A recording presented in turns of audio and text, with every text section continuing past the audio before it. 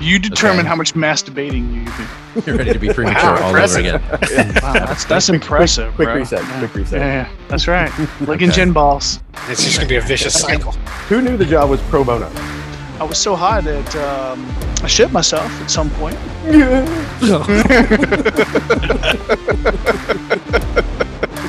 Okay, get still here. Somebody, everybody mute. Goddamn, you're killing me. Joke's on you. It's actually addicting. There's nothing wrong with punching above your weight. To play with you. better. Well, I don't know what's worse. You're a ginger or you've been vaccinated. You sit around and drink and solve the world's problems, right? Hey, let's go ahead and unwrap this present So, and let the debate begin. Welcome back to another episode of A Spirited Debate. We got a good one for you today, so stick around. We're going to jump into that in just a second. But as always, let's start with, how is everybody doing today? Good. Really good. Fair to middle. I swear, your energy, week in and week out, it's astonishing. I don't know how we do it. But Grinch, glad you didn't blow your load too early this time. Gonna need you for the full run today. This one's a good one. Serious topic. I got to pace myself. Yes, you do. Yes, you do. Like you're drinking. Yes. Which you didn't do last night. Pace yourself. Yeah. Wait, what did we do? We played last night. Yeah, we definitely have an interesting episode. Obviously, we're going to jump into our drinks, but before we get started, season 2, we talked about having guests on the show. We have our first guest of season 2. Excited to have them here. Grinch, I know you have a connection with the guest today, so I'm going to let you introduce our guest before we jump into the drinks. So let's go ahead and get started. Yes, I'd like to introduce my hetero life mate. So Jason and I think have known each other over 20 years now. We started out as lieutenants together in the Army and went to the 82nd, and then touching on the topic we're going to get to, September 11th happened. That led to a whole series of events that brought us into Afghanistan, which I know we'll probably get into in terms of the why were we there. But since then, definitely Jason has stayed very connected to Afghanistan, and is certainly hyper connected right now given current events. And Jason, I'll turn it over to you in terms of kind of highlighting your experience over there and connectivity to the issue. Jason, is it painful knowing a ginger for 20 years? Oh God, yes. Yeah, you don't want to admit that to anybody, do you? I get it. But he's got to get down, so I tolerate. And to keep your soul that long. That's right. I've almost got his soul. Well, you notice how we all start looking older and he just looks the same age, right? That's right. Just sucking their soul. He's rubbing carrots on his head. That's how he keeps that. Hey, he got to see the beautiful locks in person today. Nice. It's glowing. It is. Yeah, that's it. I didn't mean to interrupt, Jason. I apologize. Go ahead. That's okay. So I went to Afghanistan in 2002 with the 82nd Airborne Division, and then I ended up staying there when they came home. And I worked at the embassy with a guy named Carl Eikenberry. He was a 2-star general. And our job was to build the Afghan army and help them build their national security system so that America could leave. I mean, that was the overarching mission. That was the first real mission I had in Afghanistan. And I met, I had weekly meetings with President Ghani, who stepped down today. I grew up with Amrullah Saleh, the vice president, who's probably going to continue fighting on in some other capacity today. Abdullah was the foreign minister, and he's taken over the transitional government, leading that effort today. So I kind of grew up around all the folks that are in power at this moment and heading out of power. And so my career kept bringing me back into it. Eikenberry went back as the ambassador, as a civilian. I went back with General McChrystal, and we refigured how we do it for the Obama administration. And then I was involved in it during the Trump, and then during the transition to Biden. Worked on it as well. And I've stayed in touch with all the Afghan people I've worked with over the years. I literally have most of Kabul on my WhatsApp right now. And I'm just, their messages are just pouring in and out of my phone all morning and all night. So it's been a pretty emotional ending to 19 years of friendships going on over there. Wow. Holy shit. I guess with that being said, ladies and gentlemen, you now know our topic for the day. We're actually going to be discussing Taylor Swift's best albums, and hopefully his resume will be beneficial to that topic. But before we jump into that, let's go ahead and talk about our drinks. Jason, you're the guest on the show, first guest of season 2. I'm going to start with you. What are you drinking today? My favorite Scotch, Monkey Shoulder. Inexpensive, tastes real good. Good Speyside mix of stuff. You can always get it. So that's my go-to Scotch when I don't have a lot of money. And you are drinking it neat for anyone that can't see. It's just Scotch in a glass. Easy peasy. Scotch in a glass, an old Jason Howk glass. Yeah. There you go. All right. Grinch, since you were kind enough to bring our guest to the table, what did you make for a drink today? The tier, you muted yourself again. That's twice. Third time, and we're booting you, and Jason's taking over. I went mute so I wouldn't interrupt. Yeah, so this is the 20 years of tears. That's what it is. Hawaiian Gold Rush. I couldn't remember if anybody had done a Gold Rush. This is a Hawaiian spin on it, which, you know, is bourbon, honey syrup, lemon juice, fresh pineapple juice. And it calls for 2 dashes of grapefruit bitters, which I didn't have. But yeah, it's good. Easy drink. Nice. So you didn't go with the Trinidad Sour. No, I thought about it, but man, I mean, an ounce of bitters. What kind of bitters? What kind of bitters? It's Agnostra for those of you that are not literate in the English language. Thank you, Agnostra bitters. Yeah, I thought that's what you come to the table with. So obviously surprised that you made I thought about it, man. I'm intimidated. Can't do it. I'm intimidated by an ounce of bitters. Understood. Haas, what about you, brother? What did you bring to the table today? So we're continuing to barrel down on the gin train, and I don't think anyone's tried this yet. I'm doing a gimlet, some Hendrick's gin, some lime juice, and some simple syrup. Easy peasy. And there you have it. Yeah. I got something that I don't know that you may not be able to get. My dad just got it. I tried it this morning while I was there. It is a non-alcoholic gin substitute. I can't remember. I'll have him send a picture. I'll forward it on to you. Okay. And because he loves gin and tonics, loves the flavor, but obviously doesn't need the buzz of the alcohol. It's a natural botanical version of gin, Solar but without made. the alcohol. Yeah, absolutely. And so I'll have to get the name of it, but interesting flavor by itself. He hadn't tried it by itself. Super interesting flavor. I'm not sure I could handle that. It definitely has to be mixed with something. But like if you were going to do something non-alcoholic related, it might be a good substitute for you. There's no I know risk why, of that. right? There's Why no would I do risk that? of that. No. Nice. So you're Unless my doctor tells me I have to. And even then, there's a 50-50 And shut then I'll up. punch him in the face. That's right. Like you said, while what? drinking alcohol. You wanna, yeah, this is not bad. Slides $10 across the table. That's right. What did you say? That's it. Exactly. That's All what I right. can afford. So Yeah. I will go. Oh, sorry. I was just gonna say I've never had one before. This is I would say gimlet's it's pretty good. Yeah, it's not bad. Has gin become your new Crown Royal?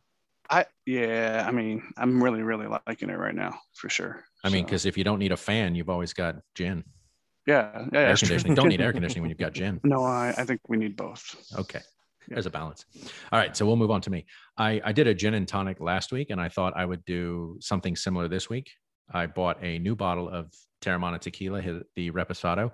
And so I am trying a tequila and tonic, which is obviously just a gin and tonic, but with tequila. So super refreshing, super clean, easy to drink. It's actually quite tasty. And I think this is definitely something that I would put in the rotation on a regular basis. So that's what I'm doing, tequila and tonic. And then finally, Mac, you are not supposed to be here today. Thank you for gracing us with your presence and your voice. It's like butter. What are you drinking? Go ahead and close us out. What are you drinking? All right. So first of all of T Swizzle's albums are fantastic. You can't pick just one. Okay. So to answer your question there, there's no debate. We'll move on. Exactly. So yeah, no, as you mentioned, I had not planned on being here. When I saw the text going back and forth, and I saw Grinch's passion for this topic, and knowing that we're going to have hopefully a fantastic guest on in Jason, I'm going to learn a lot of stuff from him, I think, today, because as we mentioned, I bring the ignorant American perspective to this. So I was really looking forward to this. Unfortunately, having not planned and being out of town right now, as 3/5 of us know, you can't buy liquor on Sunday. So Fucking in North Carolina. So I had to kind of punt and decided to just go with a local beer. So I went with a Wilmywood Wilt, which is a Belgian wheat. Brewed it was a tongue twister. I know, right? Brewed here in Wrightsville Beach. So that's what I'm drinking today. honestly, when you see it, it says will my wood. And I just assumed it's like if you drink it, you're just willing the wood to do something. But you corrected. Well, I can show you later. Pronunciation. On a side Zoom call. I'm sure not everybody wants that. Let me open that window real quick. You're going to need a couple windows. Fair enough. All right. So obviously been around the room. Again, Jason, thank you for joining us, taking the time out of your day to educate us lowly moronic Americans on this topic. Super excited. Looking forward to it. Obviously to you gentlemen, I say cheers. Hope for a good show. Cheers, gentlemen. Cheers. And let's jump in. Roast. All right, Grinch. So as Max said, you brought this topic to the table kind of last minute. You and I had a discussion, a quite in-depth discussion. And so I'm going to let you kind of start us off where we're going, the direction that we want to go for this. Obviously, you brought Jason to the table, who obviously has a shit ton of background with Afghanistan, the Middle East, this particular situation. So we're going to start there. The topic is obviously I won't call it the fall. I guess you could call it the fall of Afghanistan. Jason, correct me. At this point, from our perspective, it is the fall of that country into the hands of not the Afghanistan. The fall of the Republic into the hands of a extremist group. Yeah. It's like a modern day Star Wars right here on Earth in Afghanistan. It's the fall of the Republic. So that's what we're going to be talking about today. There is going to be a lot to unpack here. So please stay with us, stay engaged. Again, if you are the average American, you're probably not tied to this a great deal. There's going to be a learning curve for some of us that maybe weren't even aware we were still in Afghanistan. Definitely interested to see what happens. But Grinch, I'm going to let you jump us off where we're at, what questions we're asking, and then let's just dive into it and see what happens. Yeah. And I'll just say, for the benefit of those that don't know, we went into Afghanistan following September 11th, 2001. And at the time, that was the first deployment. Iraq had not started yet. We went into Afghanistan with CIA and special forces, linked up with the Northern Alliance. Al-Qaeda had assassinated Massoud at that point, and Jason, certainly correct me on anything I get wrong, but steamrolled the Taliban out of Afghanistan I shouldn't say out, but out of power. And for those that don't know, we've been there ever since. In some form or fashion, the troop levels have gone up, gone down, the number of nations participating, what role, whether we were in lead or follow, doesn't necessarily matter. The point is we've been there since. And I think, was it Tuesday, Jason, that President Biden made the announcement? Am I getting that date right? I know it was just recently that we were withdrawing. Yeah, it's been in the last couple of weeks. He put out yesterday. He put out a statement to the effect of that's it. We're washing our hands. It's on you. And then if you do have news feeds, what you probably started to see was just this one after another of this city has fallen, this city has fallen. And then we learned today that the president was being evacuated, if that's the right term, and the Taliban, who initially were going to hold outside of Kabul to negotiate, went ahead and pressed in based on assessing that there was a vacuum of leadership there / taking control.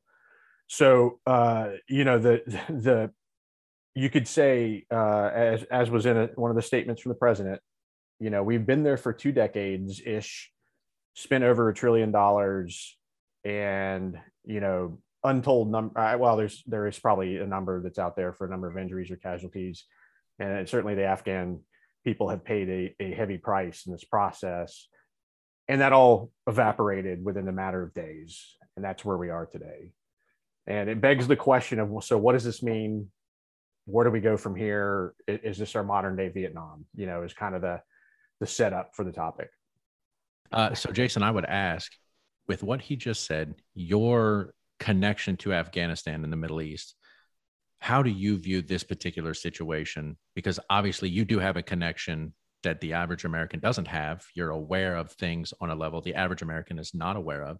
So when you are hearing the news, you're seeing these messages come across your phone. What's going through your head in terms of what you said at the beginning when we introduced you, what you've done since you've been there, who you've worked with, the discussions that you've had, the game plans that you guys have tried to put in place to make the Afghanistan country a viable option or entity unto itself.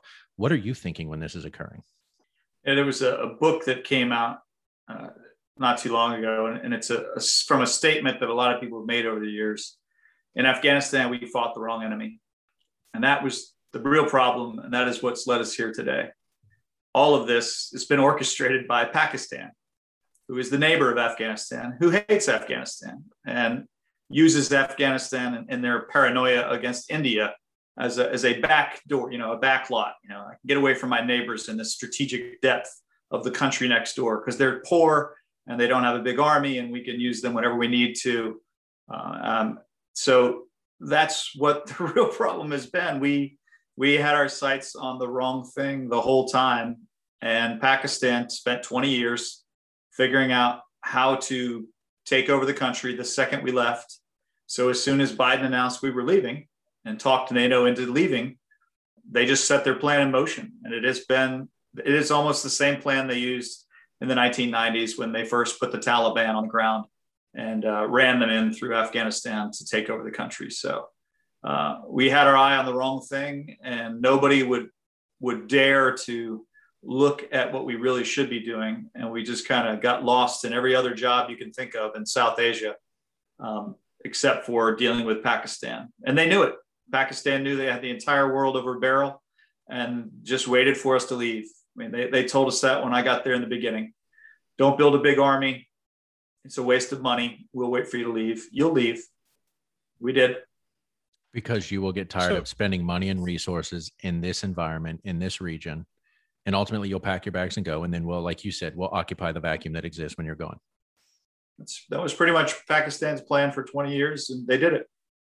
And the Afghans feel completely betrayed because we spent 20 years stomping around in Afghanistan, accidentally killing civilians while we were chasing the Taliban and other terrorists, and never lifted a finger to make Pakistan change their foreign policy view and stop fueling the Taliban. So Pakistan got away with it. China's their big buddy. So China's laughing right now. Russia is on that side. Told us at the beginning, we're going to make this miserable for you. We're just going to make you want to quit. So Iran, Russia, China, Pakistan, all celebrating today. You literally go on social media. Those nations are celebrating the end of our superpower.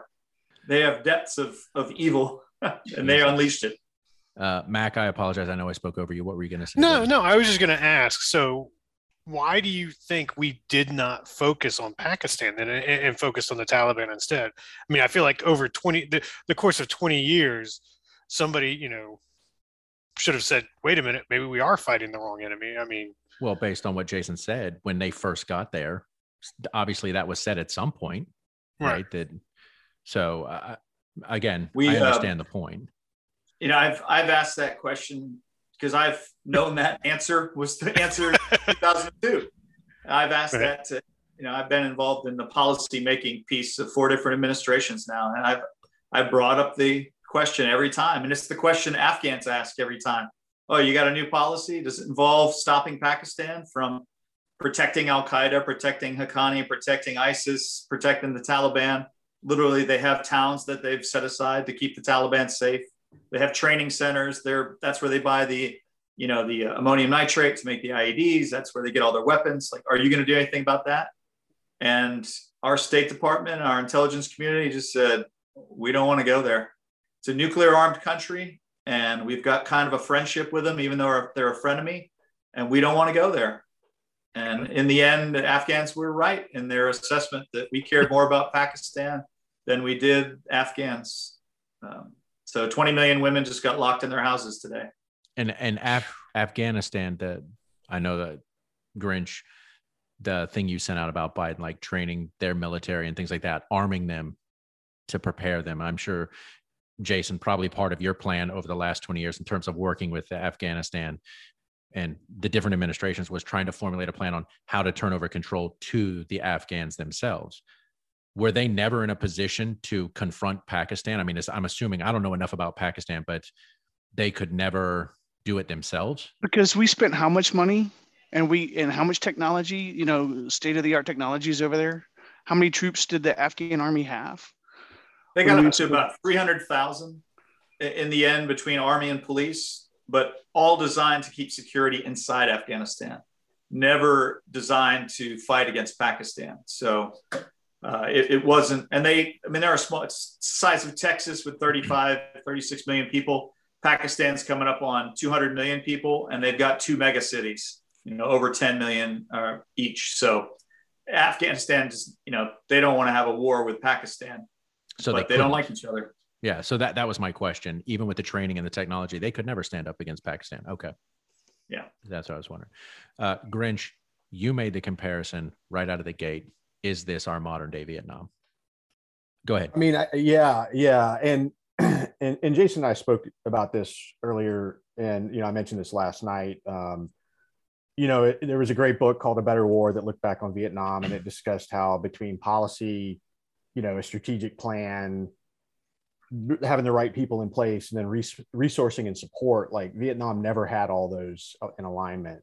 Unfortunately for the United States, that seems like a recurring theme, because, it's not that we didn't put some of our best and brightest minds, against the Afghanistan problem. I mean, General Miller, who's been there, almost 3 years, I think. Almost 3 years. Yeah. I mean, he's literally lived in another country for 3 years. And he used to command JSOC. Like he is a sharp dude. By the way, he was also on the ground in Mogadishu during Black Hawk Down, to give you a sense of how long he has been in the business. And it just didn't, it just never took hold. And I think what I heard Jason say is, like, it was a plan implemented with in earnest, with good faith, in the sense of like all the people trying to implement it. But what I think I heard is it was always doomed to failure because it was the wrong plan. And it begs the question of how could we not have seen that? And, we talked about the frenemies, which we've got more than one. Turkey comes to mind, of somebody who's supposedly an ally, who fucked us numerous times. But yeah, I don't get it. I don't get what we're waiting for, of when this is supposed to pay dividends, as opposed to just avoiding saying the tough things and being a superpower. Right. Well, in that kind of what Biden was getting at is we've been at this for 20 years. His 4 administrations, and he didn't want it to be a 5th. He wasn't going to hand us over to a 5th administration. I mean, we're done. The experiment's over. We tried. It didn't work out. I mean, essentially, that's what he said. I mean, when he was given the offer to do the right thing and sanction Pakistan and change their foreign policy, he said, I don't want to do it either. Basically, I'm going to go with, I'm going to complain about what the other presidents did, but I'm going to do the same thing they did, and I'm going to leave. Why is everybody afraid of Pakistan? Is it the China-Russia connection? It's a frenemy, and they have nuclear weapons, and they will threaten us constantly that, hey, if something happens to us, a bunch of terrorists are going to get these nuclear weapons. We don't want to lose control of them. We're more worried about losing track of some weapons that probably don't even work at this point. They built them so long ago that we won't confront them. I mean, they hid bin Laden. They kept him alive in their country. They housed the Taliban leadership. There's probably 30 terrorist groups along that border, and they train all the young boys in that country to join one of those terrorist groups that they can. They have schools where they just brainwash them by the thousands at schools, where they just create this cannon fodder to join terrorist organizations. Yeah, so that they can terrorize South Asia. What are the names of the schools that are super fundamentalist? I don't know. Madrasa? It's a madrasa. It's a term for a school, but it's a religious school. Yeah. Theirs are just ramped up and amped up, and they have been for decades. So the world doesn't want to get involved in trying to unscrew Pakistan. And when Ambassador Eikenberry was picked in 2009 by Obama to go over there, this was my old boss. I just sent him a note, and I said, we'll never fix Afghanistan if we don't fix Pakistan first. So good luck as the ambassador. And I was there a few months later by name. Hey, you're coming to Afghanistan. But how'd I get no pulled one into this wanted shit? to do it. Right. Yeah. It's interesting, Grinch, because you made the correlation to Vietnam. And I want to ask Jason, from your perspective in just a second, if you agree with that assessment. But when you talk about Vietnam, I think that conjures up a very specific picture. I know that's pre our generation in terms of it occurring. That's our parents' generation. But my grandfather was an engineer in the Marine Corps, and he was actually commissioned by the MACV, which was the Military Assistance Command Vietnam, in '62 to go to Vietnam because he dealt with logistics and, you know, bridges and all of those things. And so it was like, we want you to go. And for 50 months, he was in Vietnam and wrote a memo after touring all of northern South Vietnam, airfields, roads, things like the infrastructure. Like, could we put our military in country and be successful? And after 15 months in country, he wrote a memo saying, if we get in a war in Vietnam, we're going to lose. We're going to be there 10 years and ultimately we'll accomplish nothing. Ultimately, in '65, we went to war. We were there 10 years and we accomplished nothing. Feels like Cassandra, doesn't it? Yeah. And so, you know, obviously my connection to that situation, because my grandfather was there, with his connection saying, is this our modern day Vietnam? And your connection and approach to Afghanistan, do you agree with his assessment? Because I think, like, when you say Vietnam, people immediately go, I get it. We were there for 10 years, 50,000 plus soldiers died. And we go, and for what? We were never going to win that war. It was a war of attrition. We could never win because it was fought in an entirely different way. Do you agree that sorry, what? No, I was just going to say, if I can unpack that a little bit, you're touching on what I'm getting at. It isn't the failure is the failure in the sense that we know the outcome. And now we have that to assess these statements against. It was a lack of understanding of what really mattered on the ground, you know, is probably a key truth there. Right. It was a, you know, superpower basically using another force. Now, at the time, we believed we were stemming communism. You know, that was we always seem to have one big theme, right? Global that keeps communism, us in a place, right? Yep. And then it was a whole series of mistakes in terms of policy when we started limiting our forces. And, you know, and it's not that our forces didn't fight well. I mean, I'll use the Tet Offensive. I mean, if you look at the statistics of what happened in the Tet Offensive, by all accounts, we kicked their ass. But it was a huge IO information operation, if you will, loss. And granted, our mainstream media wasn't doing us any favors at that time. And maybe that's another thing that still applies. But that's what ultimately led to us is it was like we lost sight of what mattered and we lost touch with what was really happening on the ground. And I Jason, I'd be curious to get your thoughts. I mean, I think from Jump Street, that was the case in Afghanistan, as you said. And then I would ask, we seem hell-bent on trying to establish democracies that look like us, even with cultures that probably aren't, that isn't the right answer for them. Right. And I have to wonder, I mean, as you know, we relegated all the warlords to marginalize them as quickly as we could because they weren't in our view what a democracy would look like. Although they'd been there their whole lives, knew everyone, knew the connections and how that part of the world worked, and we got rid of all of them. I just wonder if we'd empowered a different way and created our own force, could it have been different? You mean use the warlords to your advantage as opposed to subjugating them? More that model. I know it's a very simple statement and there's all kinds of problems with it, but that's what I wonder. Gotcha. So, Jason, do you think that this would be considered our modern day Vietnam in terms of 20 years worth of men, resources? I say men, I apologize, men and women, resources, money spent, and ultimately for what? Yeah, I take a much longer view of war than most people do. I look at war in a 50 or 100 year mechanism. I don't think it makes sense to look at it in right when a war ends. This is what happened. If you go to Vietnam right now, who do they have a defense contract with? Who do they do a ton of trade with?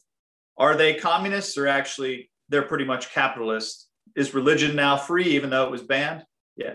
Vietnam is actually a cultural victory for the West.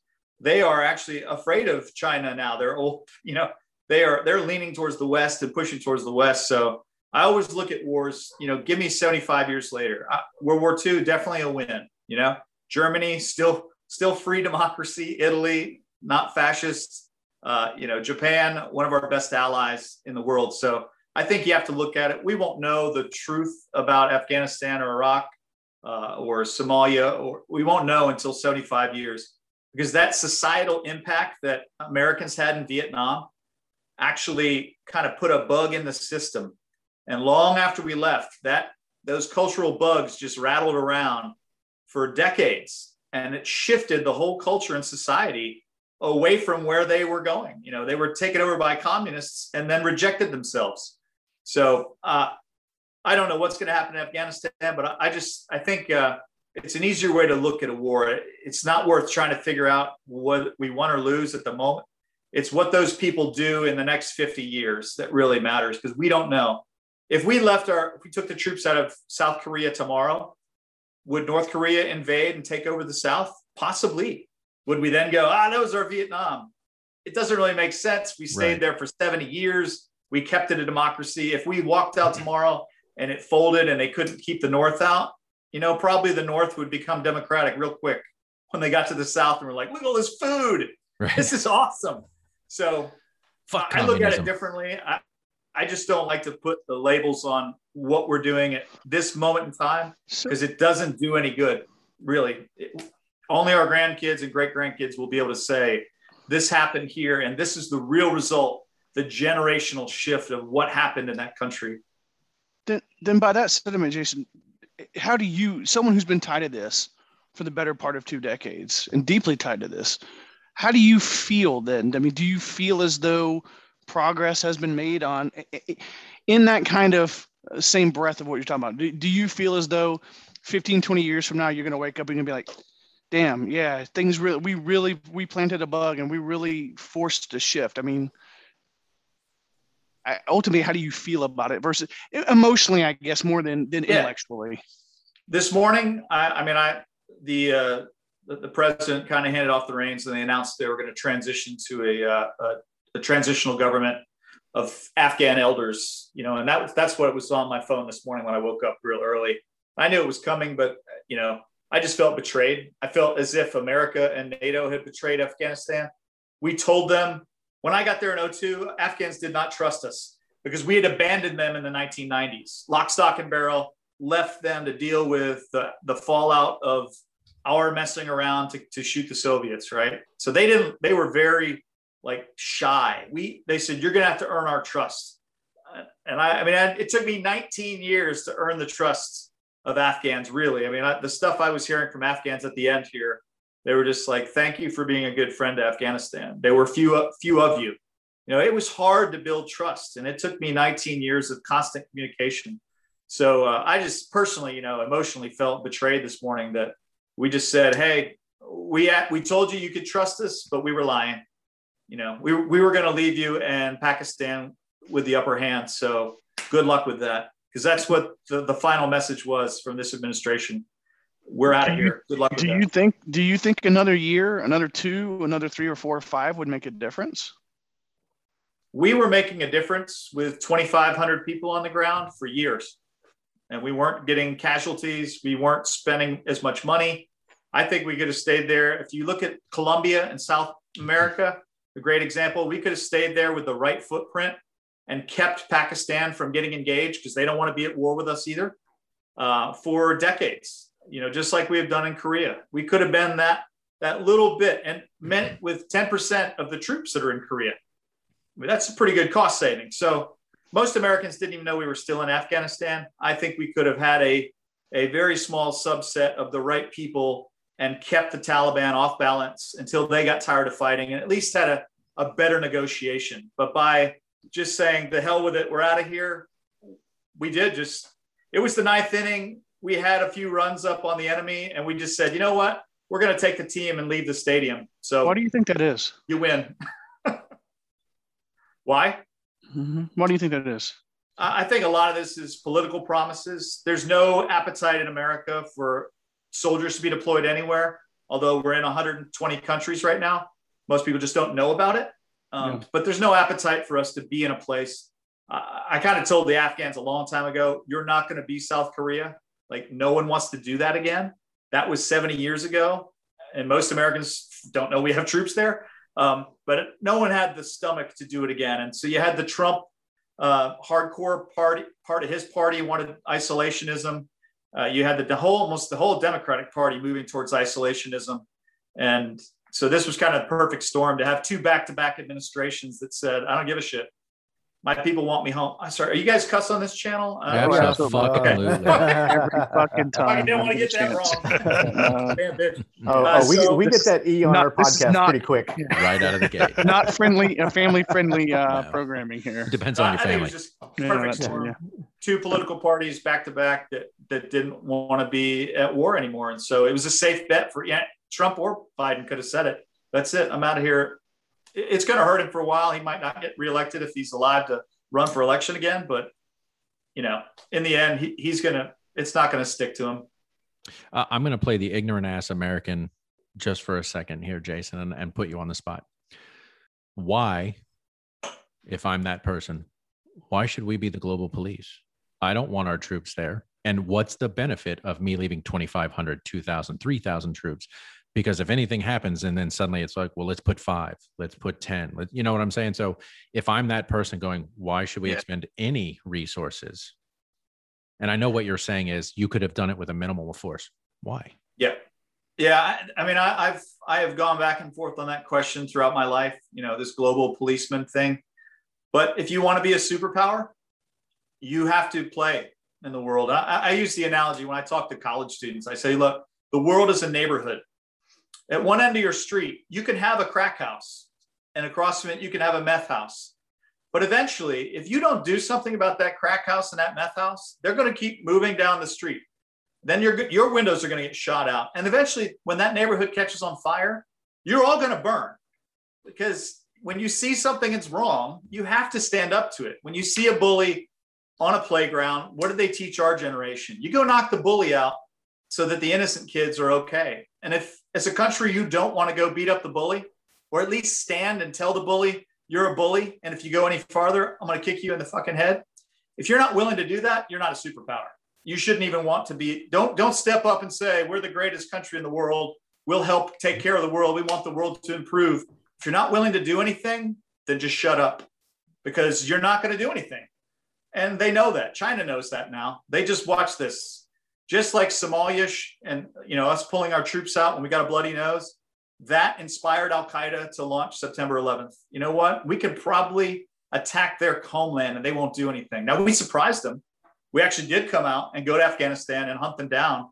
But I just like to take it down to the individual level. If you're not willing to do something, don't raise your voice, because a bully will test you. And if you're not willing to punch that bully, you better just stay at the table and let them beat up that little kid.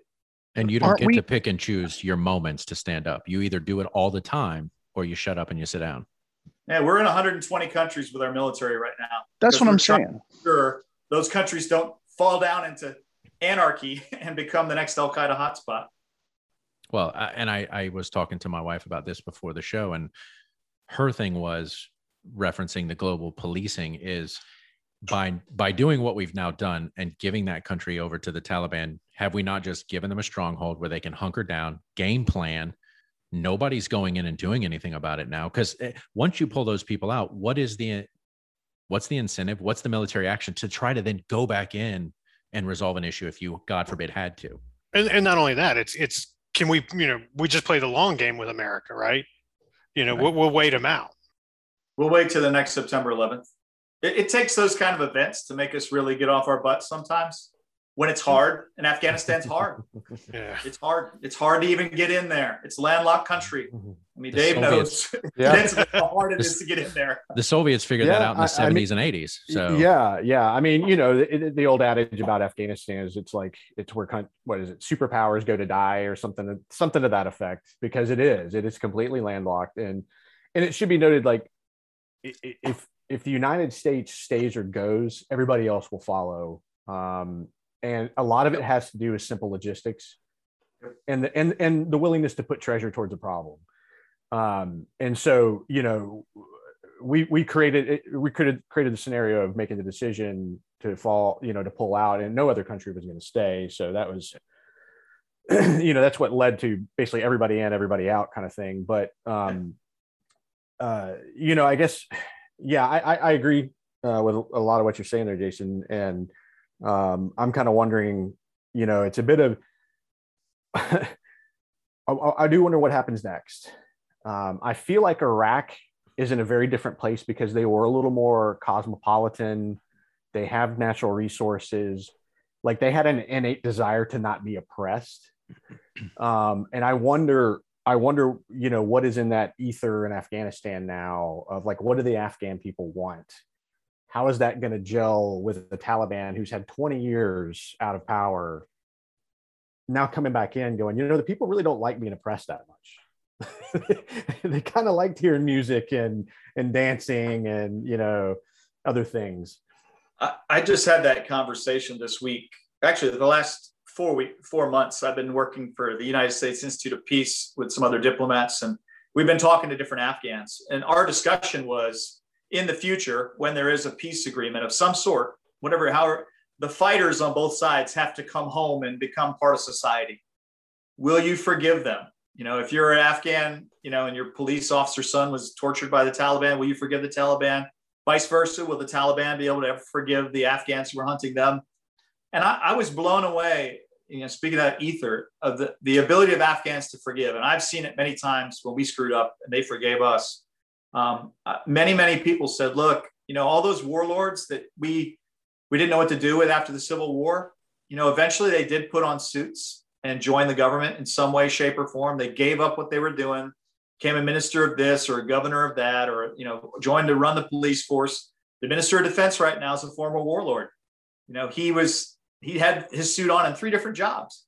So they said, you know what? The Taliban might moderate.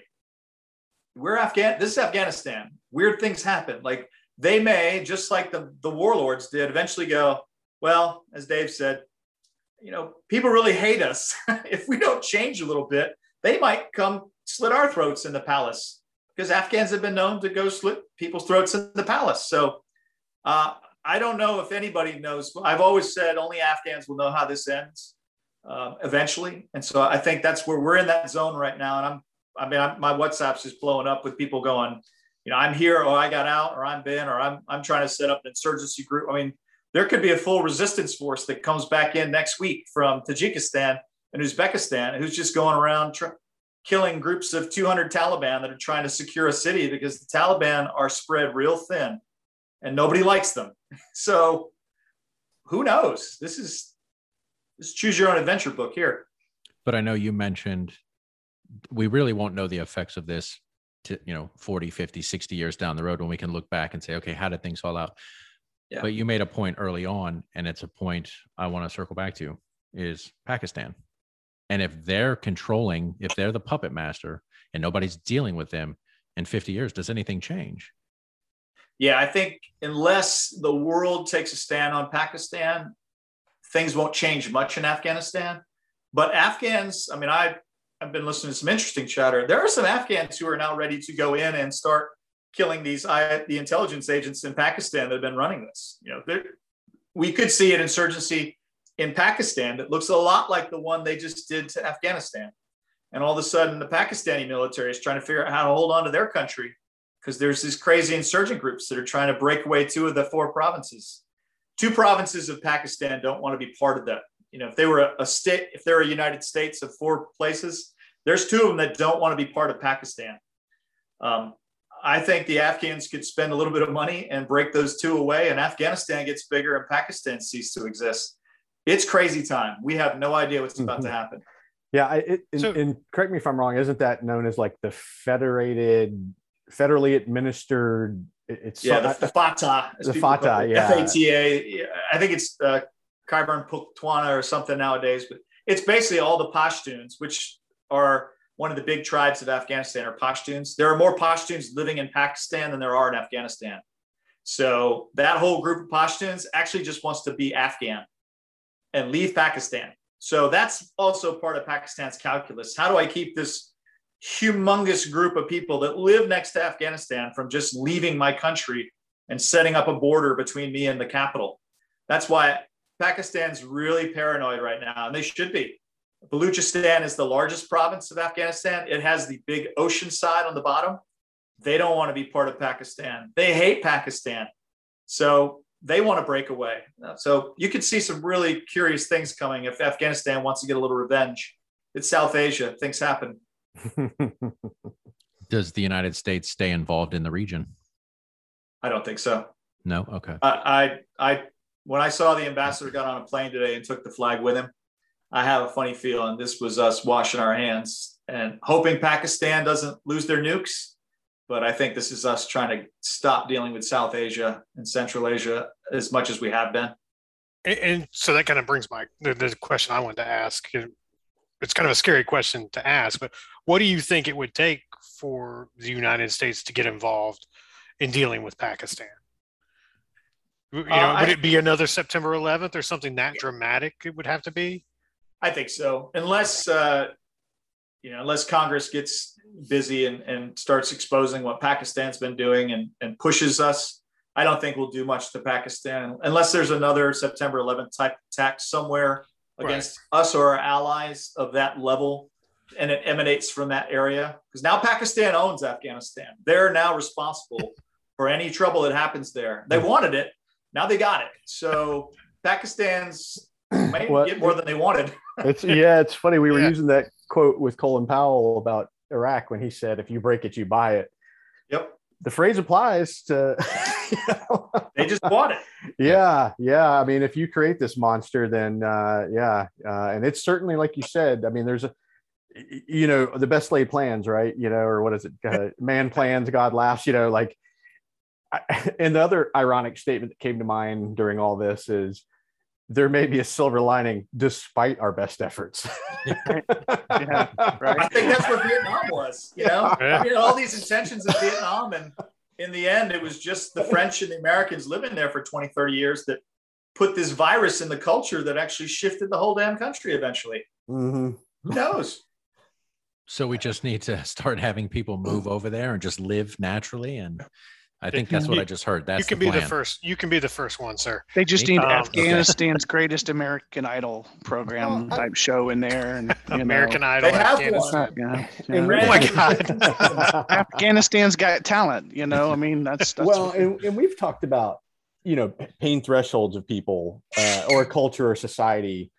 I think it's also, there's something to be said in the midst of all this of the human spirit. Like, we don't innately want to be oppressed or to go without things that make us happy, and that that genie's out of the bottle in many respects, and again, I think the Taliban has to be cognizant of that.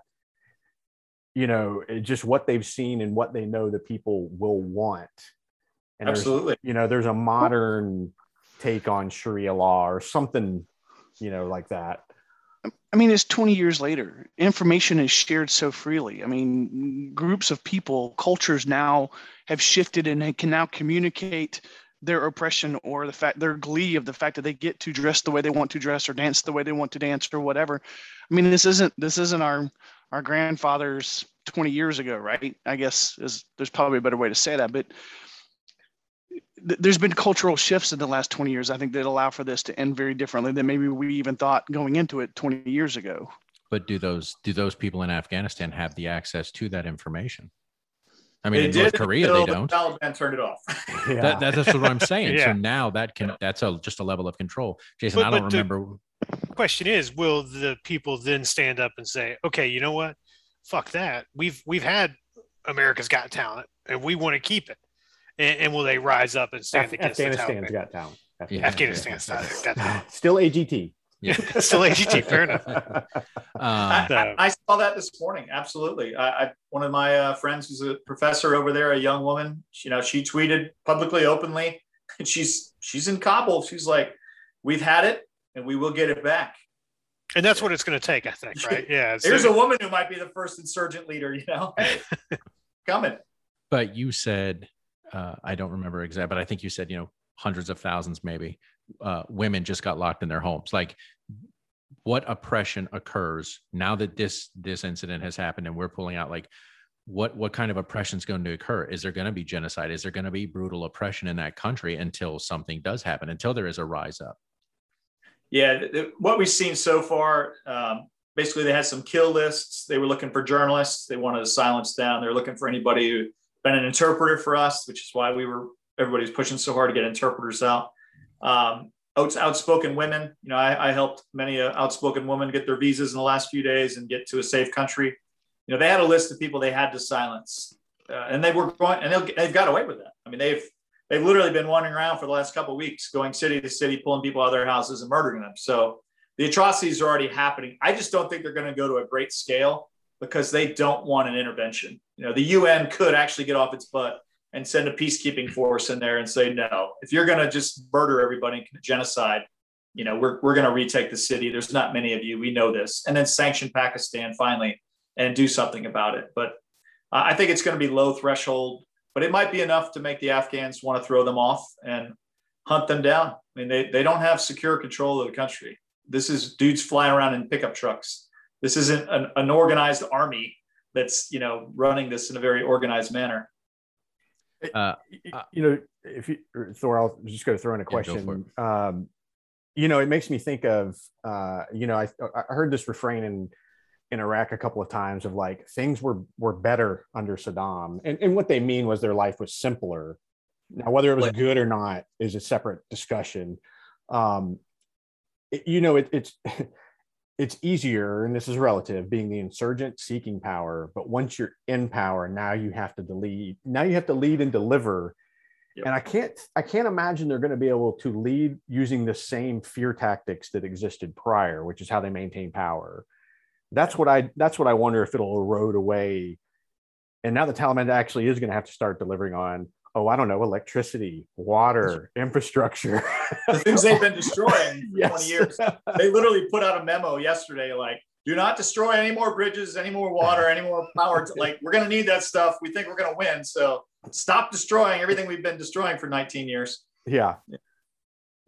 Yeah. And I have to wonder if that doesn't happen. And like you said, 6 months, a year, people are like, you know, don't have my freedoms. I'm being oppressed. I'm hungry. We have no economy. You know, nobody will trade with us.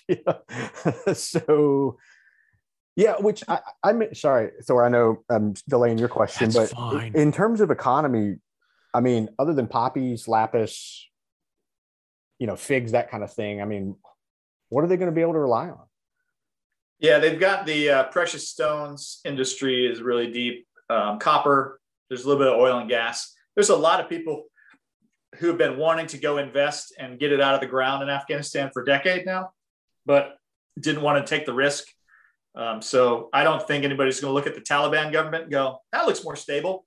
Yeah, I'll take the risk now and invest in setting up that copper mine. So they're going to be hurting on money. And that's what the international community, the diplomats, the UN, NATO, European Union, that's what they think has been their leverage all along.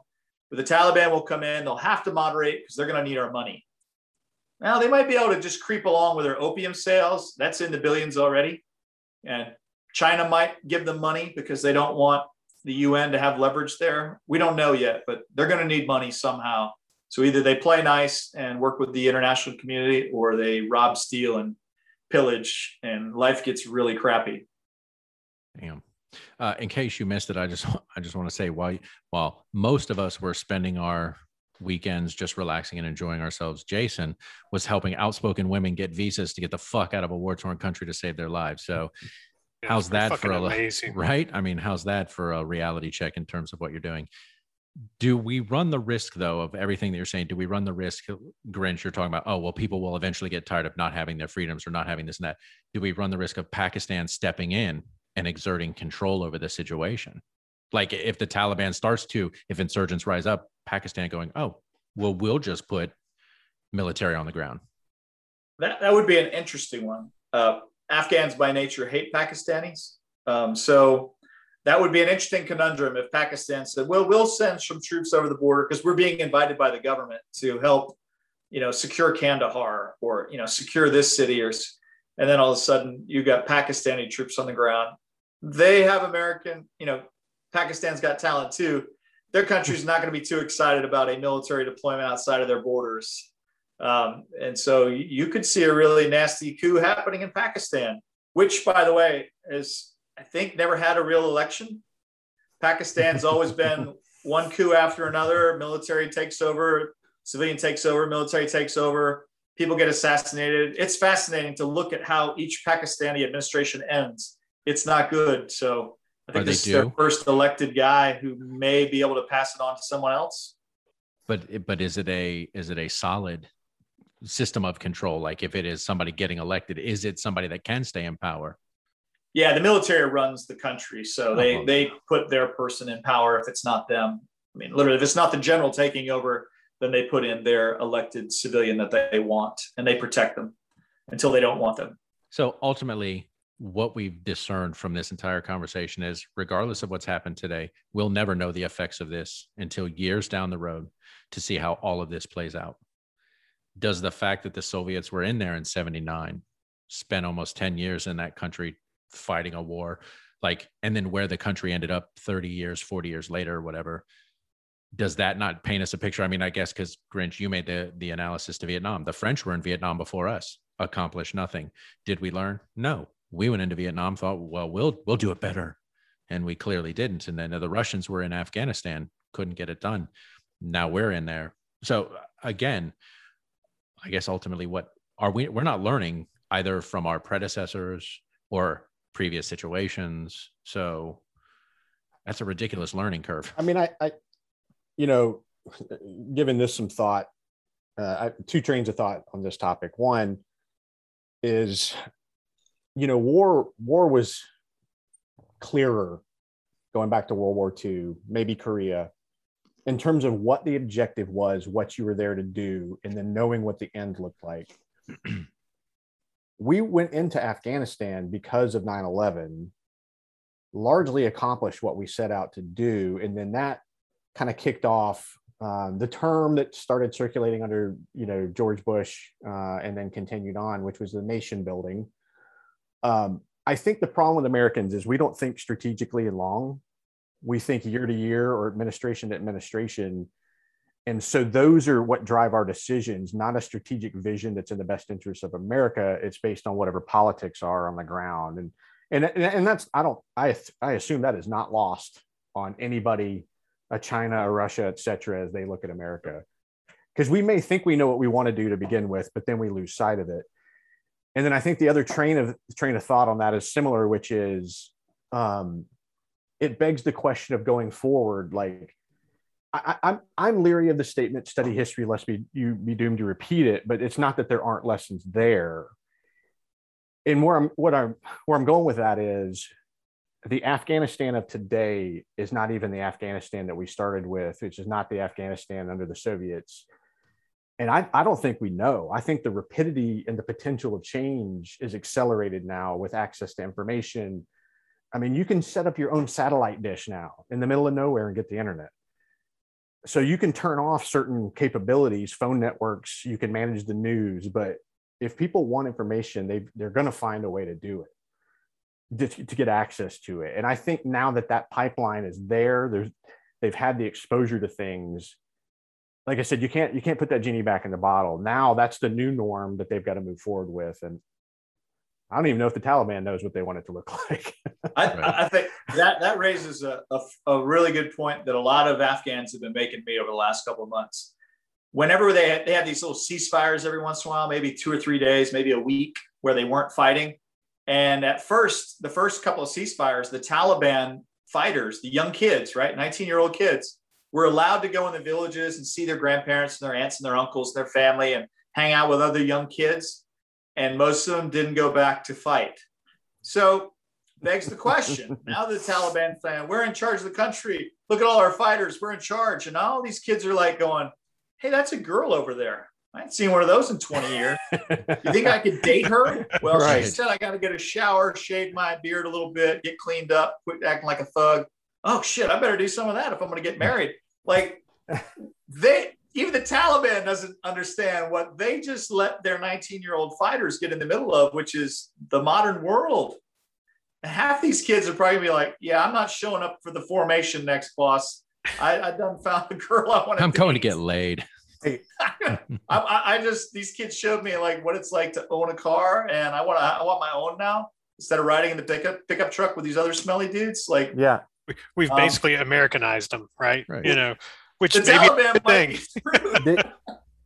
And that's another thing that is not lost, I think, on the rest of the world is our culture is powerful. It's rough, it's cowboyish, it's got all kinds of problems, but it's contagious. Yep. And I'll use North Korea. Like North Korea knows. They absolutely know. Any inkling of that gets over, and it's all over. Game over. 2 seconds. Yeah. Democracy. So then I figured out the problem. This is what we do. We put a bunch of aircraft in the air and we just drop, like, instead of leaflets, we just drop Taylor Swift CDs. Once they hear that shit, there you go. Fucking problem solved. You got to ease them into it. David Hasselhoff first.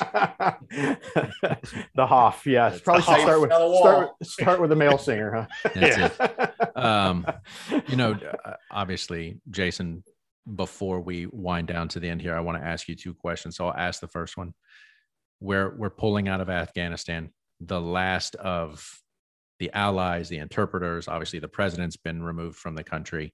What is, at this moment, what is the worst case scenario moving forward for Afghanistan, our approach to Afghanistan, that region, and in general? What's the worst case scenario that happens moving forward?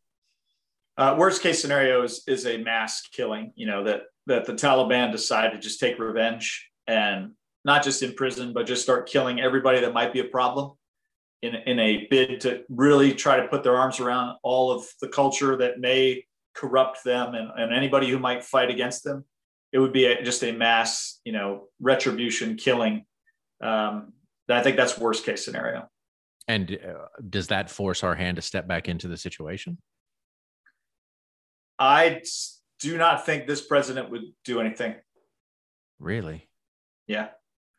Wow. And again, I guess can you, as soon as you step out, what does it take to have to step back in and say, oops, my bad, we were wrong?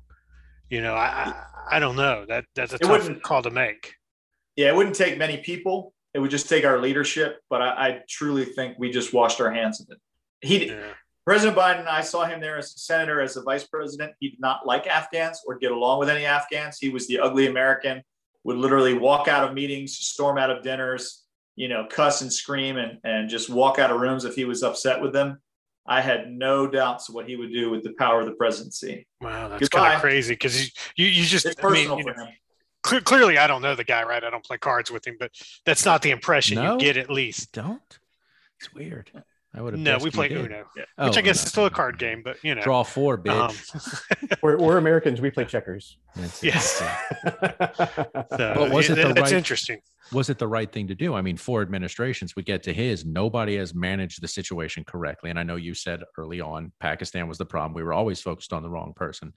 So was Biden's approach the right approach? I know, I believe your answer would be no. I wouldn't even say right or wrong. I just think he didn't want to even look at the approaches. He had us I was part of these study groups and come up with different ways that we could do it. And everybody, no matter what anybody said, he just said, nah, I don't think so. I mean, he had already made his mind up when he came in. He was leaving, and he had said that, which I believed him. That's why I told the Afghans, oh, we're leaving. Lock, stock, and barrel. Get ready. We are abandoning you. Sorry. Book your flights now. Yeah. So I don't think it was right or wrong. It was just his decision. Right or wrong will come 50 years from now. I personally think it was a pretty cowardly way to do it. You could have done it another way. We could have exerted pressure on Pakistan and actually stood up and said, all right, for once, we're going to take on the bully. And I'm Biden, and I like to take on bullies. I think he could have got away with that. I think his gravitas and his reputation, he could have gotten away with it. And Pakistan would have went, shit, all right, you're calling us on it. We'll stand down. We'll actually let negotiations happen as they should and take our fingers off the scales. And maybe we could have had a different, he just didn't want to try anything. He just said, I'm done. Sitting at so the right or table. wrong comes, but the historians get to grade that one. Right. Well, and again, because you made the point, look at Vietnam. I mean, we spent 10 years there, and then, obviously we could not fight a war against Ho Chi Minh and Northern Vietnam. But like you said, 60 years later, look at where the culture's at in the country. It changed over time, the Western influence. Yeah. Maybe him pulling out, and I'm sure people probably derided Nixon at the time going, that's a mistake. You don't pull out, we're giving up the fight. And then here we are 60 years later, and they're trending in the right direction. So maybe him pulling out is the best thing. I don't know. Can we say pulling out anymore in this episode? Because I'm trying not to getting moist in some intimate areas here, buddy. So that's going to lead me to my next question, Jason. Leaving the back door open.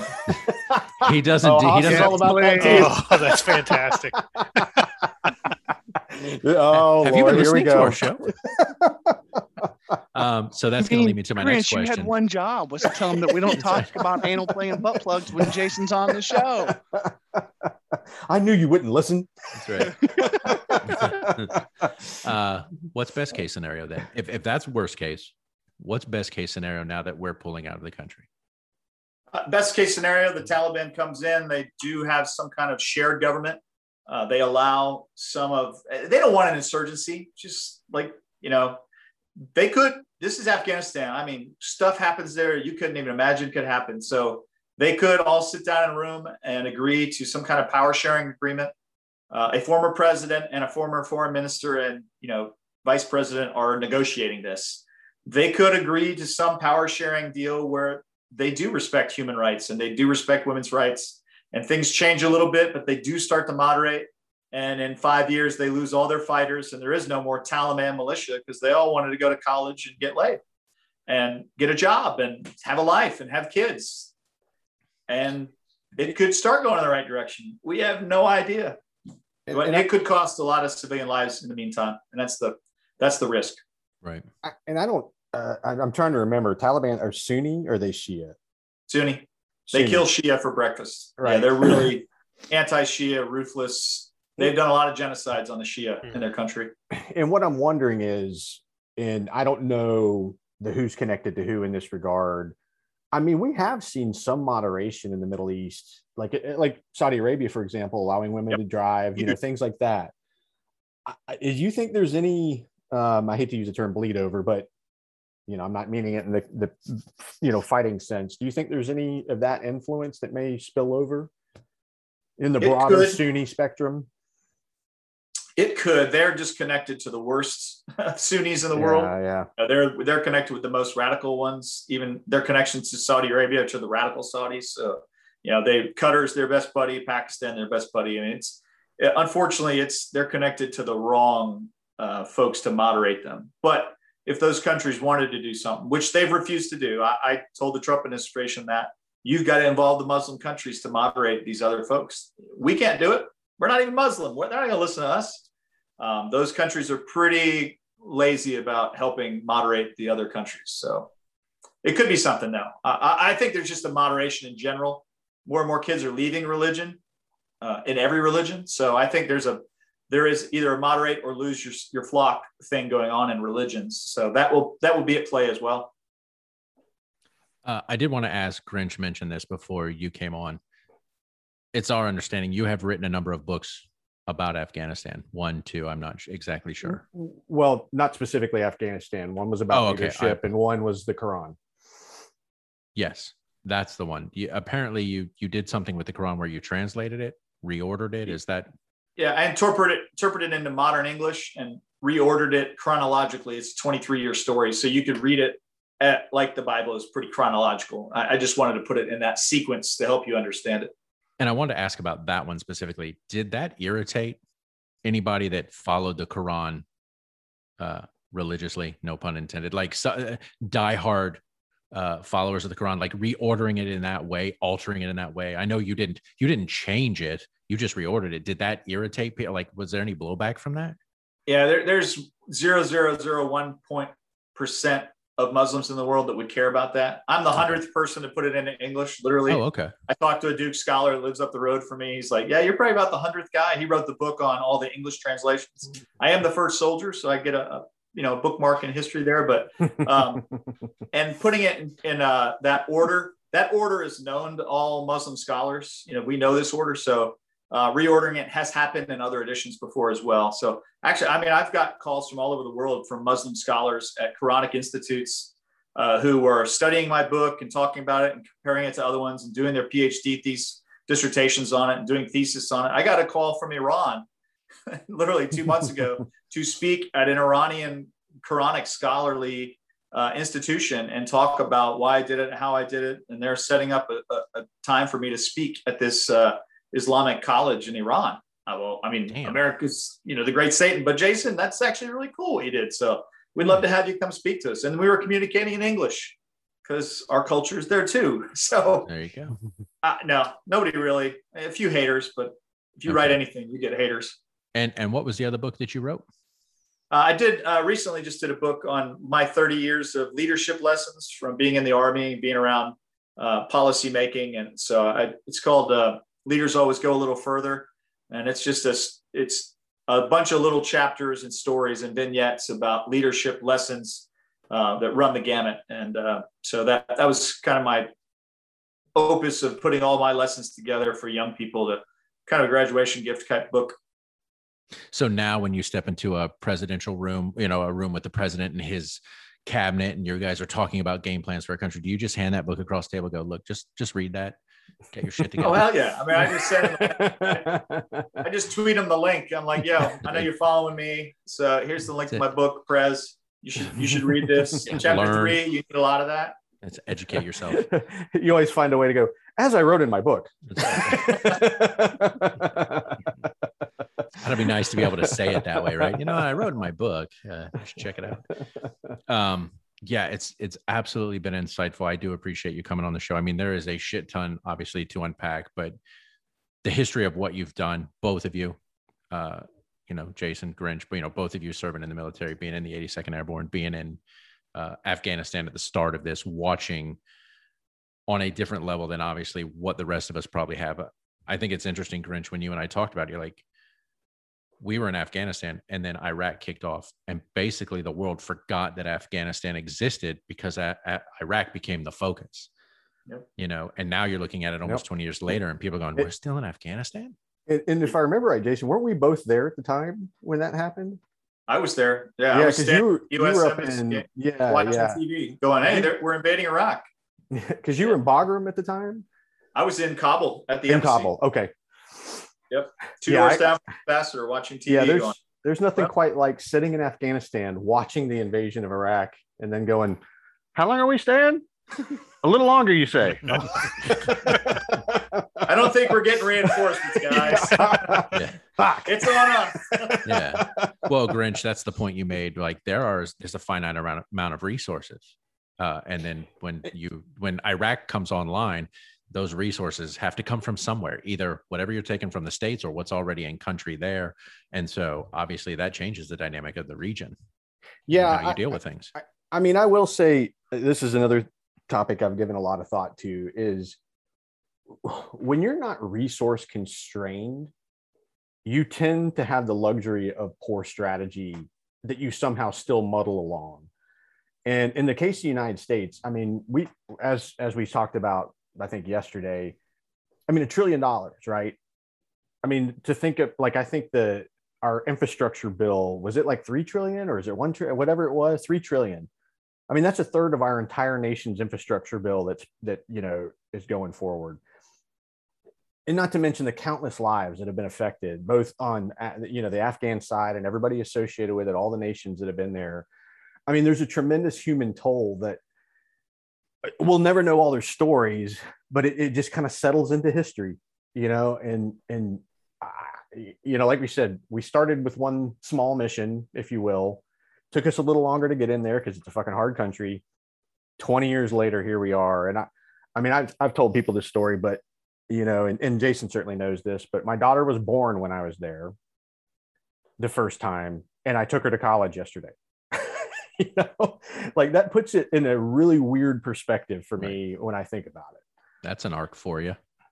I do want to mention one thing that's coming out, and maybe you can have this guy on to talk about it. But a buddy of mine, Tim Torres, nickname's Tito, grew up in Ranger Regiment, spent his whole life growing up in Afghanistan. I think he had 14 tours or something ridiculous like that. Wow. He's right now, he's a Pat Tillman scholar at Georgetown, working on his master's degree.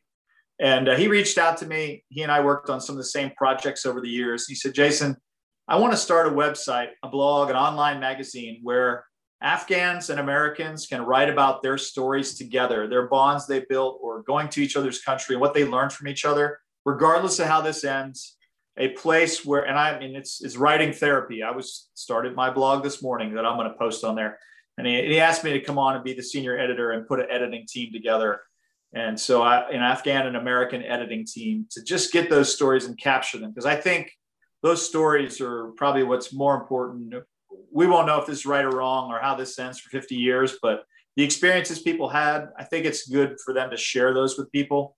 So I'm going to be pretty proud to be working on that for the next decade, at least, to get those stories captured and to share them, because there was a lot of love and compassion and empathy and comradeship, just built over the years. And I think it's worth capturing that. Would you like to plug your blog? I don't know if it's up and running yet. I know you. I don't think it's gone online. It's going to be called A Voice for Two Nations. Okay. So we'll throw it out there when it comes out. I'll let Dave know about it. Yeah, definitely, because I'll definitely plug it. Capture those stories and share them with the world. Let people learn more. It's amazing. Our press didn't really cover it much. Like Dave said, everybody woke up today and go, "Oh, we're leaving Afghanistan? I didn't know we were there." Yeah, we were there. Yeah. Well, the Obama administration told we were done. We were done fighting, right?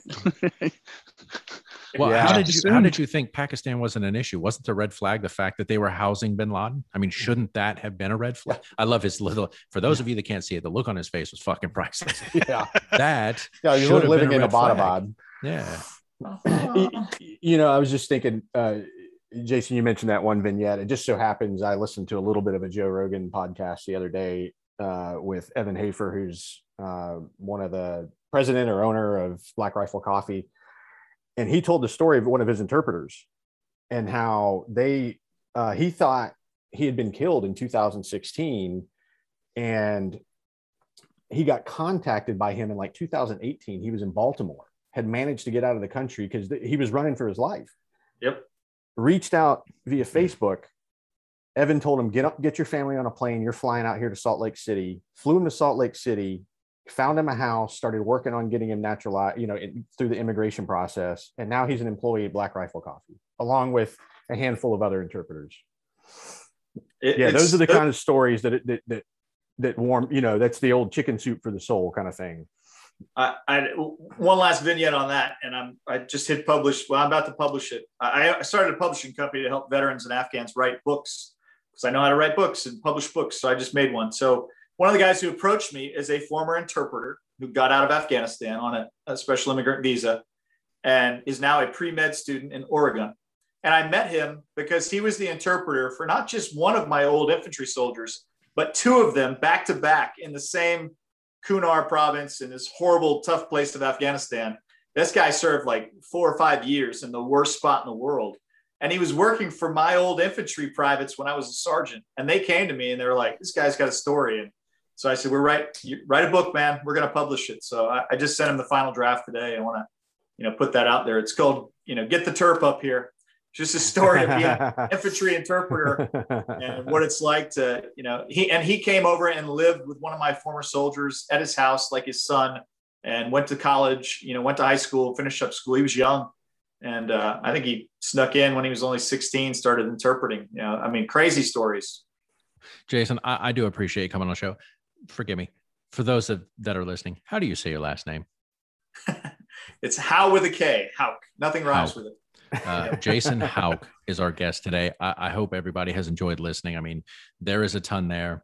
Obviously, his attachment to this situation and how close he has been over the last 20 years is absolutely amazing. This was super informative. Go look for his books out there. I won't say he rewrote the Quran. He translated the Quran. Yeah, let's not say that. That's he rewrote it. Sorry. How's that? Where did he go? Where did he go? Yeah. He translated it. Now, did you say you were the first soldier to translate it? Yeah. That was an interesting side note I didn't know. Yeah. Okay. First soldier to translate the Quran and then reordered it into chronological order. And then his little anecdotes about what presidents should be doing when they're in war-torn countries. No, that's not what the book was. But and then obviously a publishing company you're working on and a blog, Voice of Two Nations. When that comes online, absolutely let us know. We would love to plug it. But one of the things I do want to throw out there before we close the show is if anybody is listening and you have questions about this topic, if you're sitting there going, "Fuck, I didn't know we were in Afghanistan.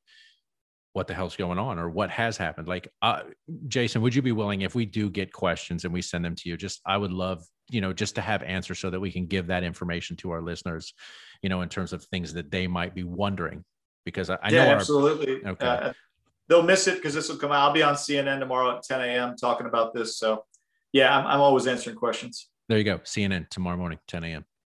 Give it a listen wherever you get your CNN. The questions won't be as good as ours, though. Hell no. Guarantee you they They're won't be not talking drinking. about butt plugs. You never know. Seriously, thank you for your time, though. Absolutely. Yeah. And everything that you've done, again, like you, for some reason, the slap in the face of you saying, I'm currently helping people get visas to get them out of the country. Like, I'm thinking about how I spend my days, and then hearing that, it's like, fuck, what am I doing with my time? Well, and just the reality of I wonder that all the time. What you're doing? You've seen the with your videos. time. You know what I have seen the videos. Yeah. He knows what you're doing. Y'all are playing zombies together. That's He right. doesn't know. He don't wonder. Winning. No, obviously this is a powerful topic. We do make jokes, and we don't make light of the topic, but we find a way to poke fun at each other and have a good time. But that doesn't make the topic any less important or any less impactful. But obviously, give the podcast a listen. If there are questions that you have or information that you would like to know, please reach out to spiriteddebates@gmail.com. Just drop us a line. Let us know what you think. Any questions that you might have, I will absolutely work to forward them on to Jason and get some information. It has been amazing to hear what you've done, Grinch, what you've done. I know, obviously, we've known you. We've heard the stories. We've talked over the last 20 years. But, Jason, getting your insight into who you've known and what you've done and what your perspective is has been amazing. And I do appreciate you coming on here. So thank you. Thank you. All right. So we're going to wrap up. I thought. Yeah. Oh, no. I thought that was with the applause. Sorry. Well, for him, not you. You don't hear my butt cheeks clapping for you? His cheeks. It's like the slow clap in, what is it? Not Another Teen Movie, where the guy keeps trying to start it. Start the slow clap, yeah. And then the other guy cuts him off. Nobody? You son of a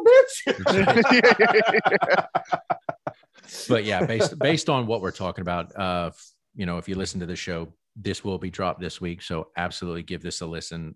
When it comes out, it'll be out around Wednesday. So if you listen to the show, check it out. If we do get any questions and we feel those questions in terms of getting answers, I will release some information on our YouTube channel, A Spirited Debate. Check that out. We just dropped that. There are a couple of videos on there if you'd like to have a good laugh.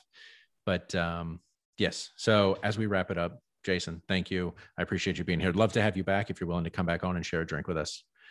Maybe in 50 years, when we see where Afghanistan has ended up, we can get back together and talk.